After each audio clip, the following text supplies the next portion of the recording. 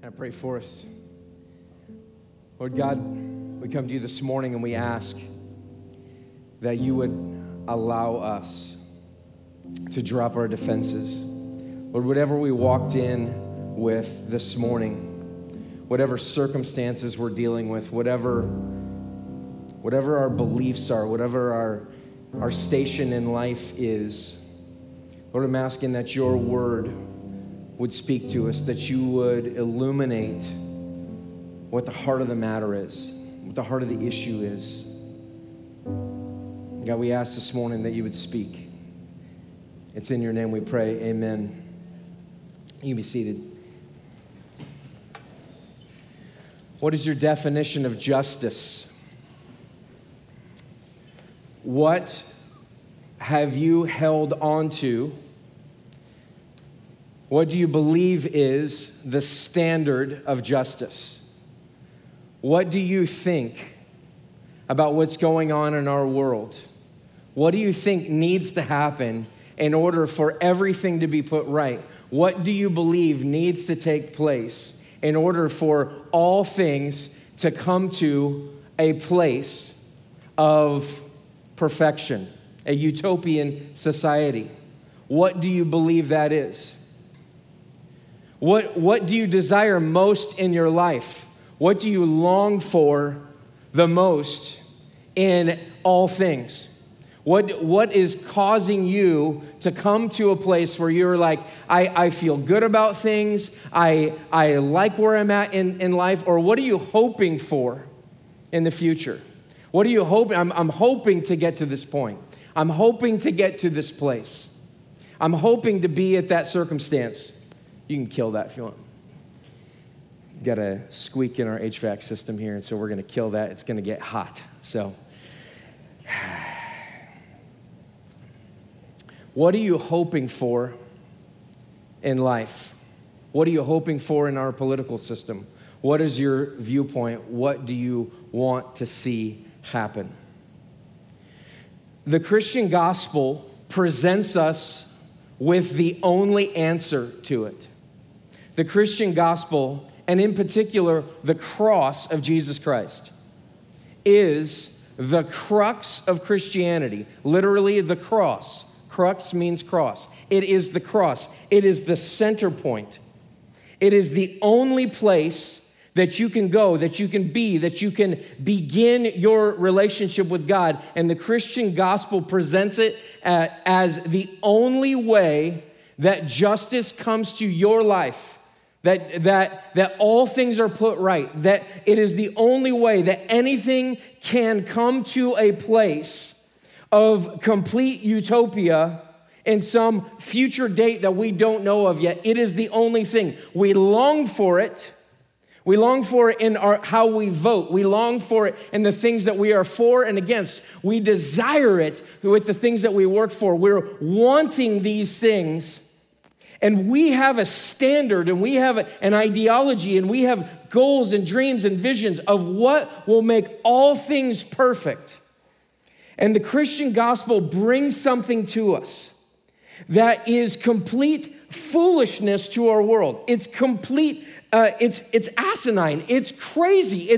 Why would anyone believe this? But this is what the Christian gospel brings. The Christian gospel does not bring to you a set of morals, a set of moral teachings.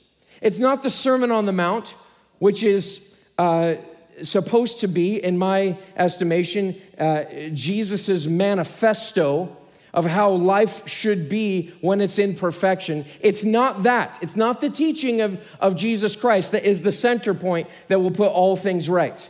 Jesus' teaching is putting out there what the standard is. But what is going to change things is not his teaching. It's not the teaching of Jesus. It's not the way of morality. It's not just being more moral. It's not being faithful to your spouse. It's not anything like that. It's not even biblical sexuality. It is, the center point is the Christian gospel through the cross. That is what the point is. I don't know what you came in here with.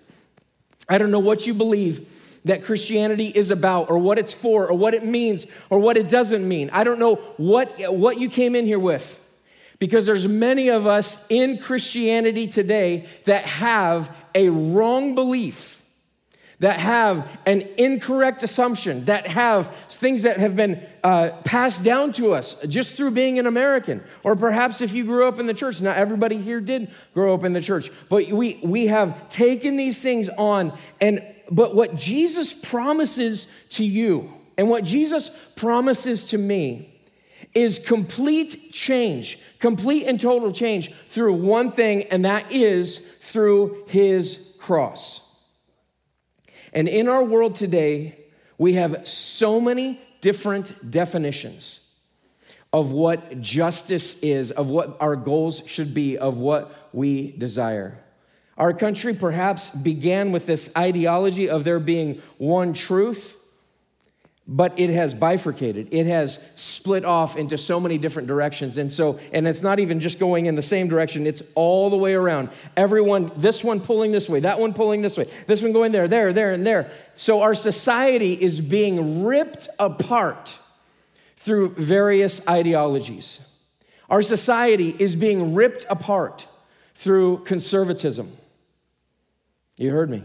Our society is being ripped apart through conservatism. The idea that we should have small government and that no one should infringe on my rights, on my ability to bear arms, on what I should do with my body or who should take responsibility for their own life. Our society is being ripped apart by conservatism. Our society is being ripped apart by liberalism.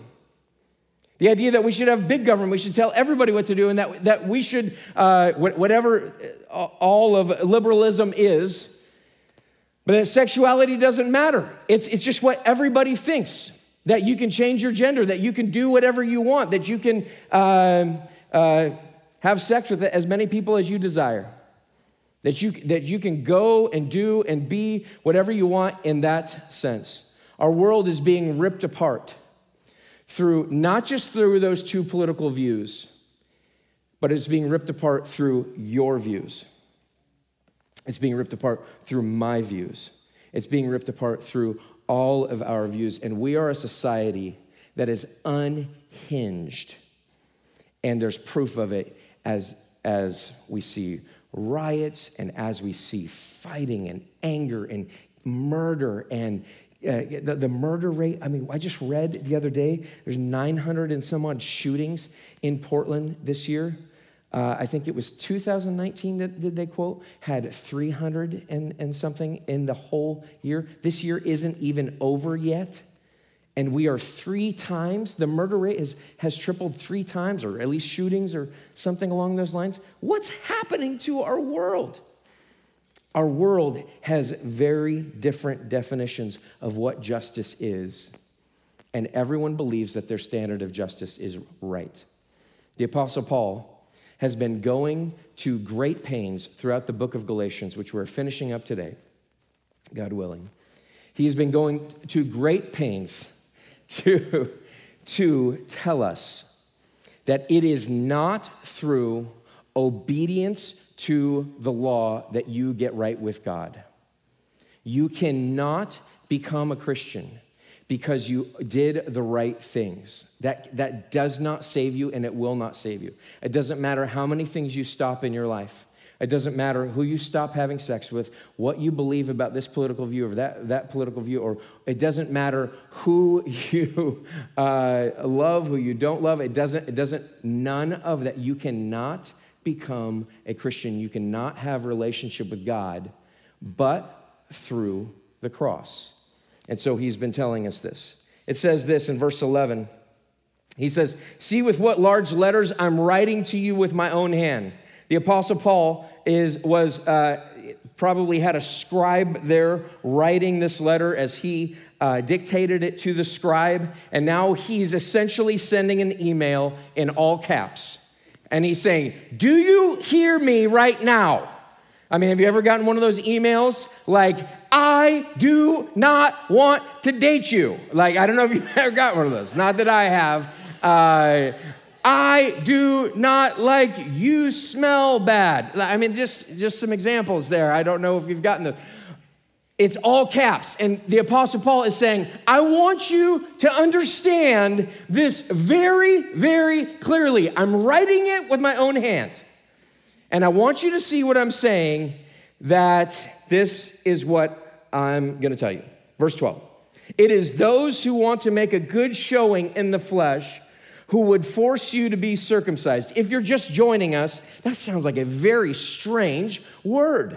Why would he be talking about circumcision here? Old Testament, God gave circumcision to his people as a sign of who they were in him. That's what he required.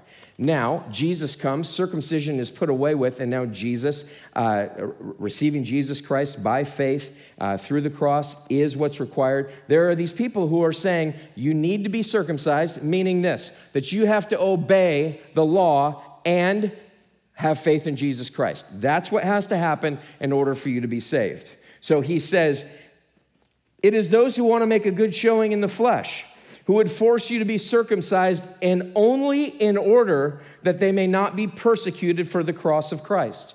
What's their real issue? Their real issue is this, is that they want approval. They want approval. These teachers that are coming into the church in Galatia, they want approval from other people because they don't want to be found as somebody who's saying, it's just through the cross of Jesus Christ. It's just through the murder of this movement leader on this instrument of death that you can be saved. That's the only thing. Why would they be persecuted? Well, I'm going to get into that in a minute. But ultimately what they want is they want approval. They want people's approval. And guess what? You and I can be in the exact same spot. Every day you have pressure put on you to believe something. To believe something, that self-salvation comes through something that you glory in. You believe something that, like, self-salvation will come in my political views. Self-salvation will come in my sexual views. Self-salvation will come in me building a great company. Self-salvation will come in when finally getting married. Self-salvation will come in finally starting a career or getting a promotion in my career or something like that. It's that. But what he's saying here is he's saying, these people want you to believe that the way to God, the way to utopia, is through glorying or boasting in something. They believe this, and they are only doing this for approval. And you and I can come to our culture, we can come to our world, and we can desire approval. Because the cross of Christ seems absolutely asinine. It seems like foolishness. It seems like craziness. And we do not know what to do. And so we desire approval. And so it's an indictment on us. Verse 13, for even those who are circumcised do not themselves keep the law, but they desire to have you circumcised that they may boast in your flesh. These people who are saying you need to get circumcised, the Apostle Paul has said early in the book of Galatians, if you submit to circumcision, you are required to keep the entire law. 600 and some odd laws in the Old Testament. If you submit to that law, then you have to submit to all the laws. Christians sometimes do this when they say baptism is a requirement for salvation. It's called baptismal regeneration. It means this, that I'm not saved by Jesus, I don't have a relationship with him until I am baptized. And so therefore, I have to be baptized. Sometimes there's denominations who say you got to speak in tongues. You're adding something to the gospel. You're adding something to Jesus. And sometimes there's things like don't listen to secular music. I, as a child, was not allowed to listen to secular music. And indeed, I was even physically harmed, beat for listening to secular music, as though that was the standard of righteousness. The way I've dealt with it with my children these days is like they can listen to anything that's not explicit or deeply sexual or whatever. That has worked great until I was on vacation just recently. I walked into the bedroom where all the kids were there. My brother's kids were there, and my tiniest niece was singing, "I'm on the highway to hell." And I heard this from the other room, and I'm walking in, I'm going, I'm looking at her, she's riding a little horsey, "I'm on the highway to hell." And I'm like, This might have backfired on me. Maybe it is a requirement for salvation that we not listen to, because what happened was my kids taught their cousin the highway to hell. So, incidentally, it is a theologically accurate song. So we have that going for us. So anyhow, okay. So sometimes we set up things that we say it's Jesus plus not listening to secular music. It's Jesus plus not drinking alcohol. It's Jesus plus whatever it is, being a Republican. It's Jesus plus whatever it is. We add to it, and that's what these people were doing as well. And they wanted to boast about the fact that they got this many people to start doing what they want them to do. And they get to take credit for it. They get to take credit for what they have done in this section, what they have done in this area, in these people's lives. And so he says, one of the most important verses in the New Testament.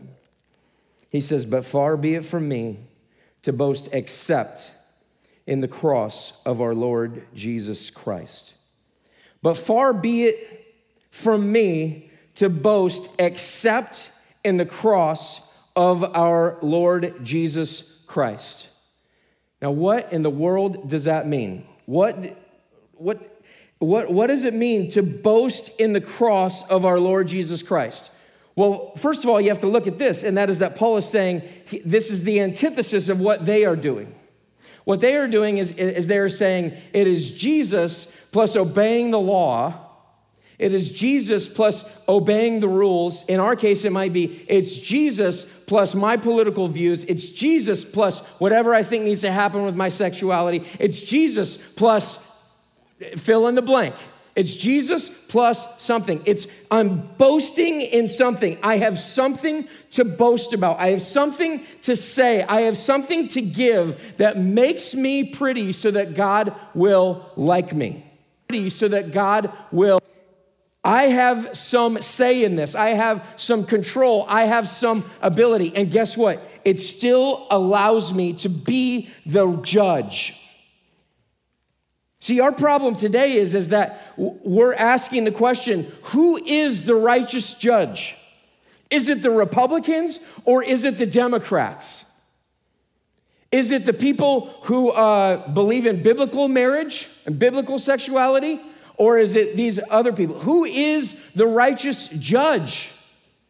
Who is able to judge everything that's going on in our world? And that is something that we would boast in. The Apostle Paul says, but far be it from me to boast except in the cross of our Lord Jesus Christ. The Apostle Paul's aim here is to bring to mind something, and that is you must replace what you're boasting in with the cross of Jesus Christ and boast in that. But in order to boast in the cross, in order to be able to say, I'm boasting in this, I'm exceedingly joyful about this. This is my only hope. This is where utopia can finally come through the kingdom of God. This is the greatest thing that's ever happened. This is the only thing that's ever happened in comparison to anything else in this world. This is the thing. This is it. This is the standard.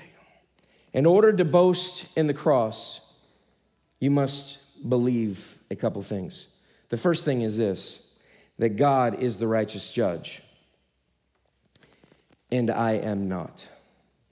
That God is the righteous judge, and I am not. The cross is called offensive.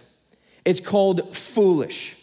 It's called crazy. In fact, if you would, you don't need to turn there with me, but 1 Corinthians, if I can find it here. Put all these little things here. Okay, there we go. It says this, 1 Corinthians chapter 1, verse 18. For the word of the cross is folly to those who are perishing, but to us who are being saved, it is the power of God. The word of the cross is folly, it's foolishness, it's craziness. Why is it foolishness and why is it craziness? Well, it begins with this. It begins with God as the righteous judge, and I am not the righteous judge. My political views are not the righteous judge. What I think about the world, what I think about the pandemic, what I think about anything doesn't compare to the reality that God is the righteous judge, and he must make the determination as to what is and what is not. Moses, when he was alive, said, God, I want to see you. I want to see your glory. And God says, that's fine. I'm going to hold my hand over you, and I'm going to pass in front of you, and I'm going to declare my name. And what does God declare? This is what he says. In Exodus chapter 34, verse 5, the Lord descended in the cloud and stood with him there and proclaimed the name of the Lord. The Lord passed before him and proclaimed, the Lord. Can you imagine hearing God proclaim his name? The Lord, a God merciful and gracious, slow to anger, and abounding in steadfast love and faithfulness. We like that. Keeping steadfast love for thousands. We like that. Forgiving iniquity. Okay, he's forgiving. And transgression and sin. Oh, getting into some difficult stuff. But who will by no means clear the guilty. He says, within the context of my name, within the context of who I am, there is incredible grace and mercy and love, but I am absolutely just. What does that mean? It means that he is wholly just as the holy God. He is wholly just. It means that he is the judge. It means that what he says is the truth. Look at our world. Look how it's falling apart. Everyone's saying, this is right, that's right, this is right, that's right. Everyone believes that what they're doing is right in their own eyes and that they just should continue doing that, and it's destroying us. God comes in and he says, I am merciful, I am compassionate, I forgive, but I will by no means clear the guilty. God is the righteous judge and I am not. And how does he judge us? How does he judge us? Well, you should look at Romans chapter 1 with me, which begins to talk about the gospel. The Apostle Paul says in Romans 1:16, he says, I'm not ashamed of the gospel, for it is the power of God for salvation to everyone who believes, to the Jew first, and also to the Greek.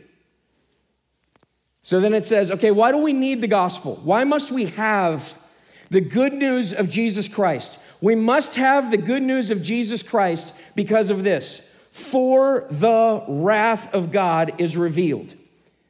Romans 1:18, for the wrath of God is revealed from heaven against all ungodliness and unrighteousness of men, who by their unrighteousness suppress the truth. It's one of the clearest statements. I use it often, but what it's saying is this, is that God's wrath is being revealed in our world through the things that are happening because men in their ungodliness are suppressing the truth. What's the truth? The truth that God is the judge of what is right and wrong.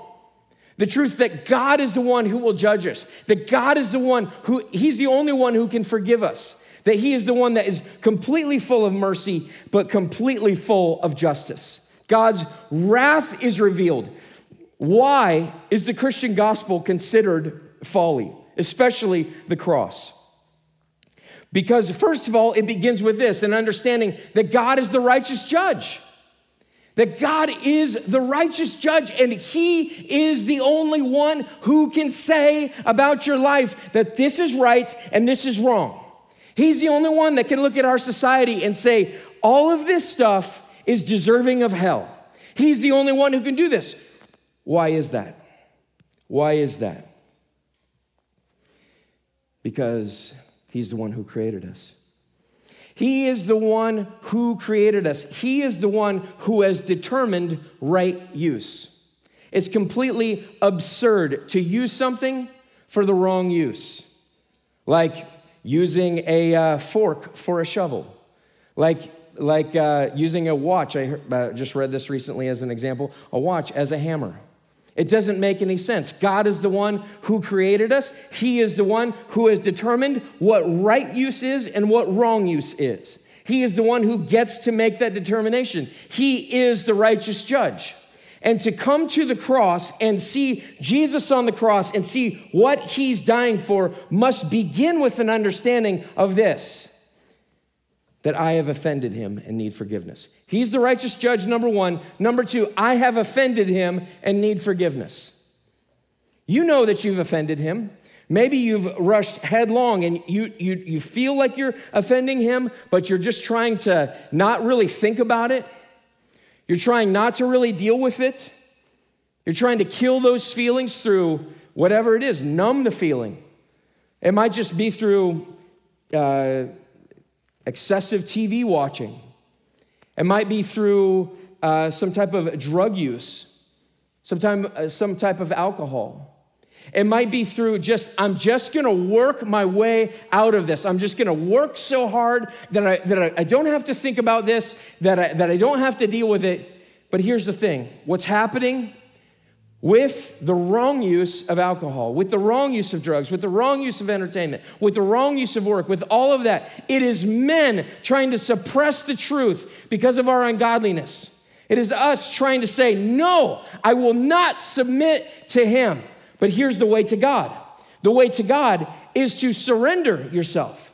It is to surrender yourself to the truth that he is the righteous judge and I am not, that I have offended him and that I need forgiveness, that I need forgiveness for my sin, that I need forgiveness for all of the ways that I have totally walked away from this God.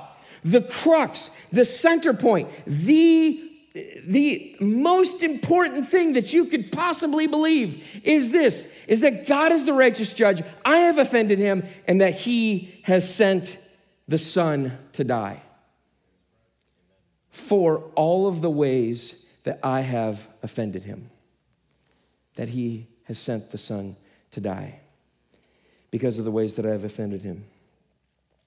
If you were to read on in Romans, it says this, for what can be known about God, in verse 19, is plain to them because God has shown it to them. For his invisible attributes, namely his eternal power and divine nature, have been clearly perceived ever since the creation of the world and the things that have been made, so they are without excuse.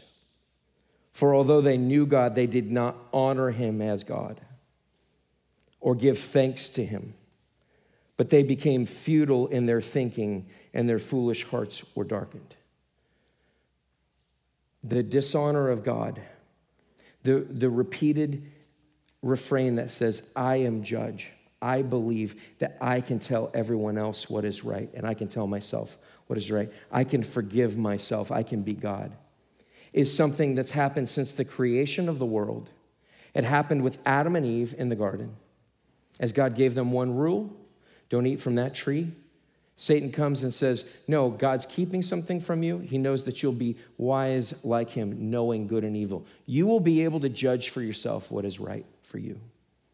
You will be able to determine for yourself who you can and cannot be involved with sexually. You will be able to determine what the most correct political views are. You will be able to do this for yourself. And what does it say here? It says that they became futile in their thinking and their foolish hearts were darkened. Claiming to be wise, they became fools and exchanged the glory of the immortal God for images resembling mortal man and birds and animals and creeping things. And what is that saying there? It's saying this. It's saying that we have stopped worshiping and serving and glorying in this God who created us. And instead we glory in the things that he created. And it's an affront to God.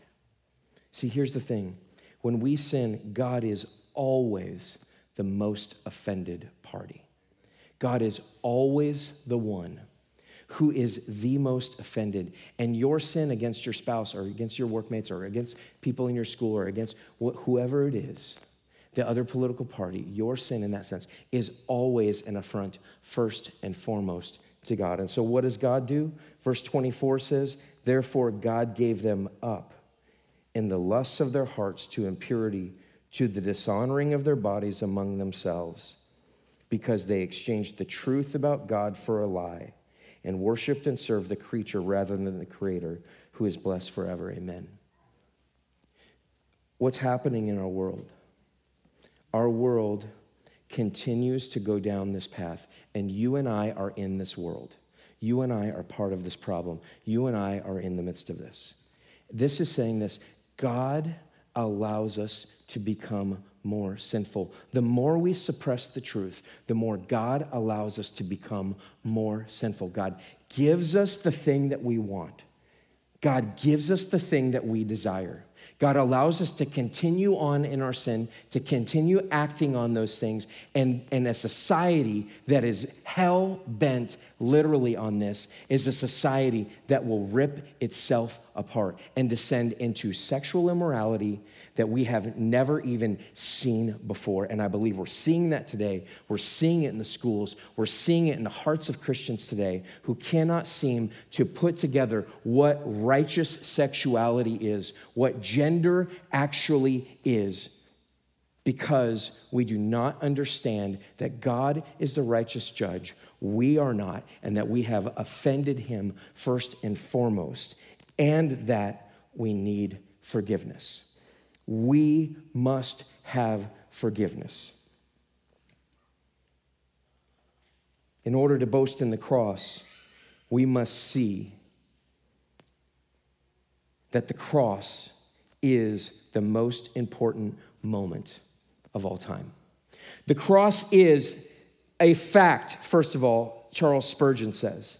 He says it's a fact that Jesus was put on a cross. It's number one, it's to believe that that happened.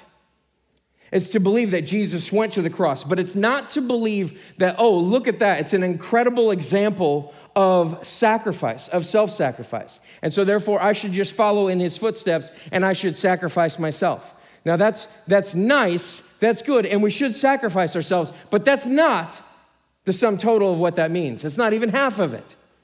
The fact that he went to the cross is, yes, it happened. It doesn't mean that that's just an example to us. It means this, that something happened on that cross, and it's called the doctrine of atonement. The doctrine of atonement says this. The doctrine of atonement says that Jesus' blood had to be shed. That blood had to be shed in order for my sins to be wiped out. That Jesus' blood had to be shed, that he had to be killed as he takes on the sin of the world. He takes on all righteous judgments. He takes on all of my mistakes. He takes on all of the stuff that I've done. He can take everything from the most vile sinner that's in this room or in this world. He can take everything from that person and he can take it on him on the cross, and he did so for you. And he goes to the cross, and when his blood is shed and when he dies out on that cross, what happens is this, is atonement. He atones for this righteous judge who is God. He is full of grace and mercy and love, but he by no means will clear the guilty.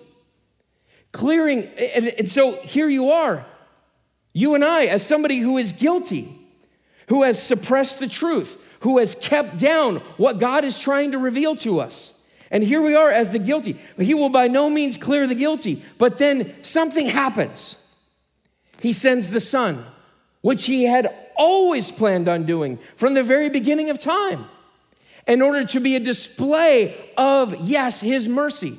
See, his mercy and his justice go hand in hand together when he sends the Son in order to die in your place. When he sends the Son in order to bleed out for you. When he sends the Son, and all of his justice and all of his wrath is taken out on the Son in order that you could experience both the justice and the mercy, and yes, the wrath and the love of God all together in one. See, what people hate is they hate the idea of a just God who is full of wrath and anger and hatred of all things wrong. But guess what? You have some things that you hate. You have some things that you say, I hate that.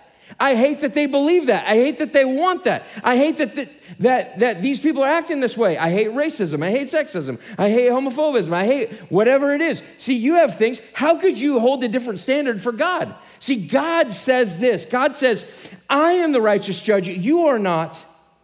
And I am displaying it on the cross at that moment with the doctrine of the atonement, with the doctrine of the cross.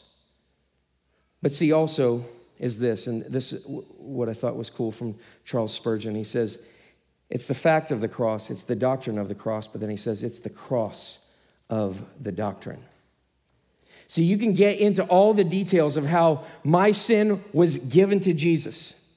He takes my sin and he imputes to me, he inputs into me all of his righteousness, all of his goodness. You can get really hung up on that. You can get really involved in that. But what Charles Spurgeon thinks you have to do is that you have to specifically look at the cross to see what happened. That you have to specifically look at him so that you are able to glory in, or so that you are able to boast in it. But you can't boast in it without first understanding how lost I am, how lost you are. You can't boast in something that you're not, that you don't even appreciate, that you don't love.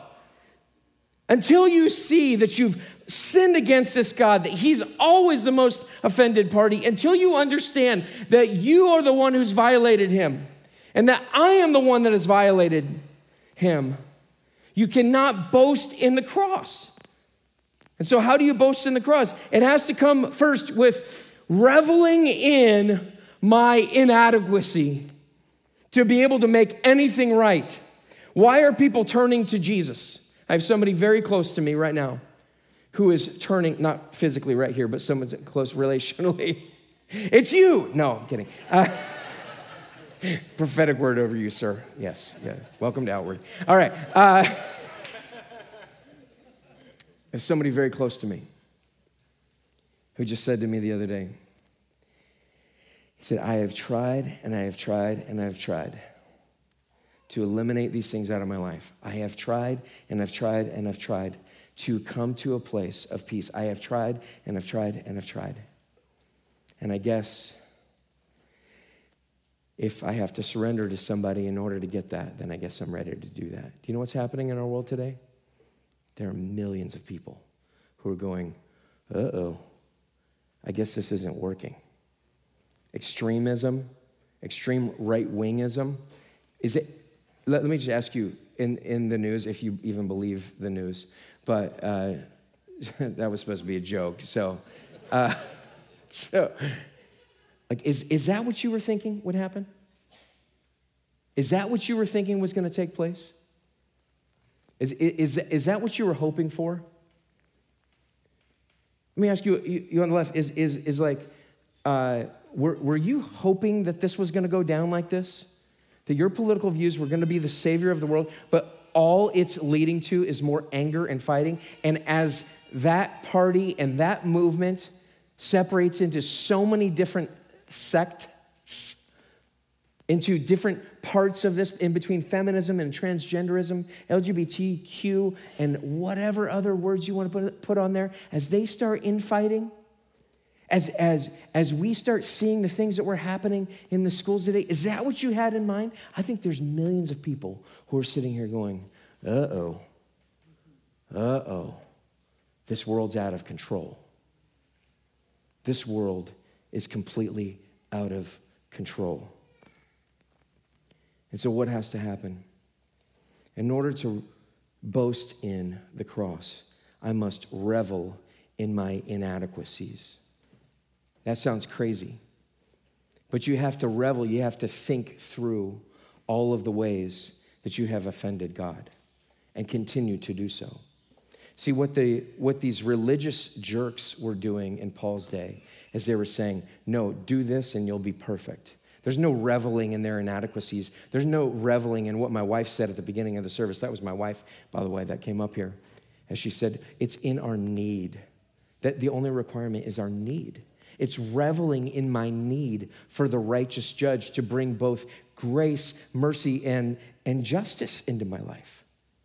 It is in that. We must revel in my inadequacy. How do you boast in the cross? How do you glory in the cross and not in your political views? How do you glory in the cross and not in your sexuality? How do you glory in the cross and not in anything else? It's first of all this, like, all of my opinions are crap. All of them. Everything that I believe is right may not be right because it doesn't align with God, the righteous judge. And I have made a mess of my life. The greatest thing that can happen to you is for you to come to an end in and of yourself where you come to the place where you just go, I cannot fulfill it. I cannot do it. Circumcision won't help me. Not drinking won't help me. Not doing this, doing that, doing the other thing. None of that's going to help me. What must help me is that this righteous judge is forgiving all of my inadequacies. All of my iniquity, yes, all of my sin that I deserve hell for. I deserve to be in hell. I deserve to be sent to hell. I deserve that. Must revel in our inadequacy. And secondly, reveling in his pain for me. I love these old hymns. One of my favorite songs of all time. I get made fun of it a lot because I used to play this song constantly when I was the worship leader here. Yes, I was the worship leader when we started the church. And don't act so surprised, all right? Forget you, all right? Must revel in, what did I write? Where did I put that? Revel in, his pain for me. When I survey the wondrous cross,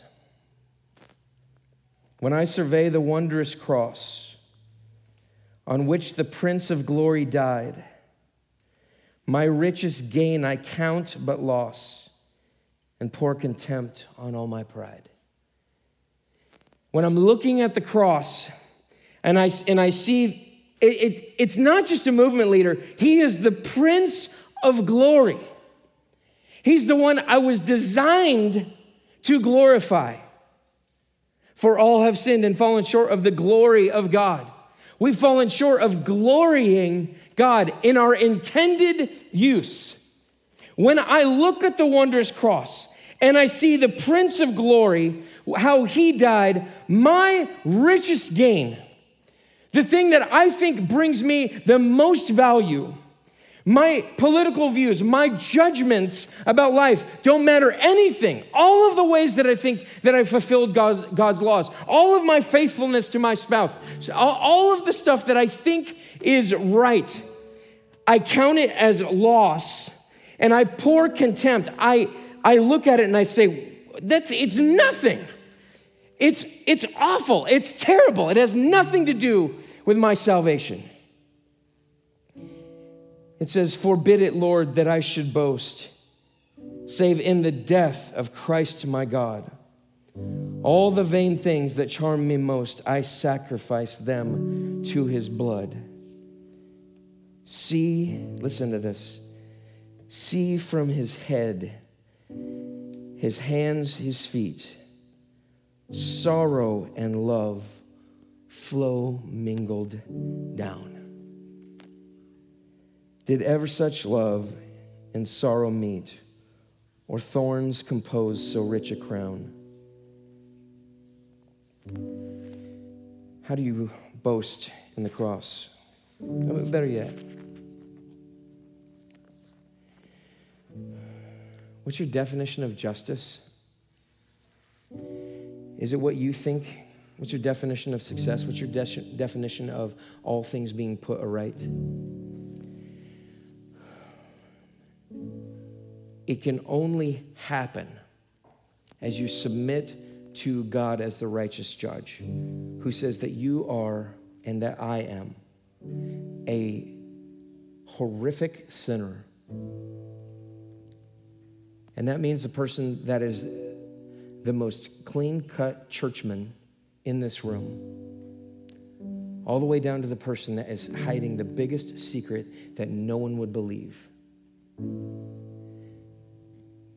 That the cross of Christ is where all of that comes to an end. As a churchman, as somebody who has been externally righteous for however long, you are as vile as the person who needs it the most.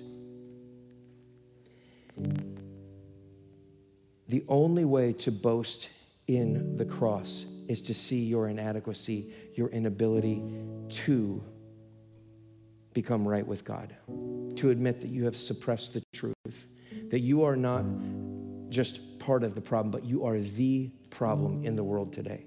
It is not the other political party. It is not all of the other people. It is that you and your views of you as the righteous judge are dead wrong. It is folly to our world, and to no longer go after the approval of our world and to say, I will put up with the disapproval of the world from now on. Do you see what the rest of that verse in verse 14 says? I don't even have it here. But far be it from me to boast, except in the cross of our Lord Jesus Christ, by which the world has been crucified to me and I to the world. The world and all its views have been crucified to you, and you to it. As long as you're seeking approval, you're not getting it. Until you go after the thing that seems like the most foolish thing that a movement leader 2,000 years ago was God incarnate, that he was crucified on this cross, and it is that moment that means everything. Until you see that, you are not a Christian. You are destined for hell. You do not see rightly. You do not judge rightly. You must receive Jesus Christ as Savior. You must believe in Jesus Christ as your Lord and give your life to him, submitting to him, believing that you have sinned against him and that you will sit in unrighteousness and ultimately end up in hell without his saving. That is a hard word to hear. That's why it's considered folly. But I beg of you, I plead with you, do not leave this place today without giving your life to Jesus Christ. Can we go to the Lord's table right now?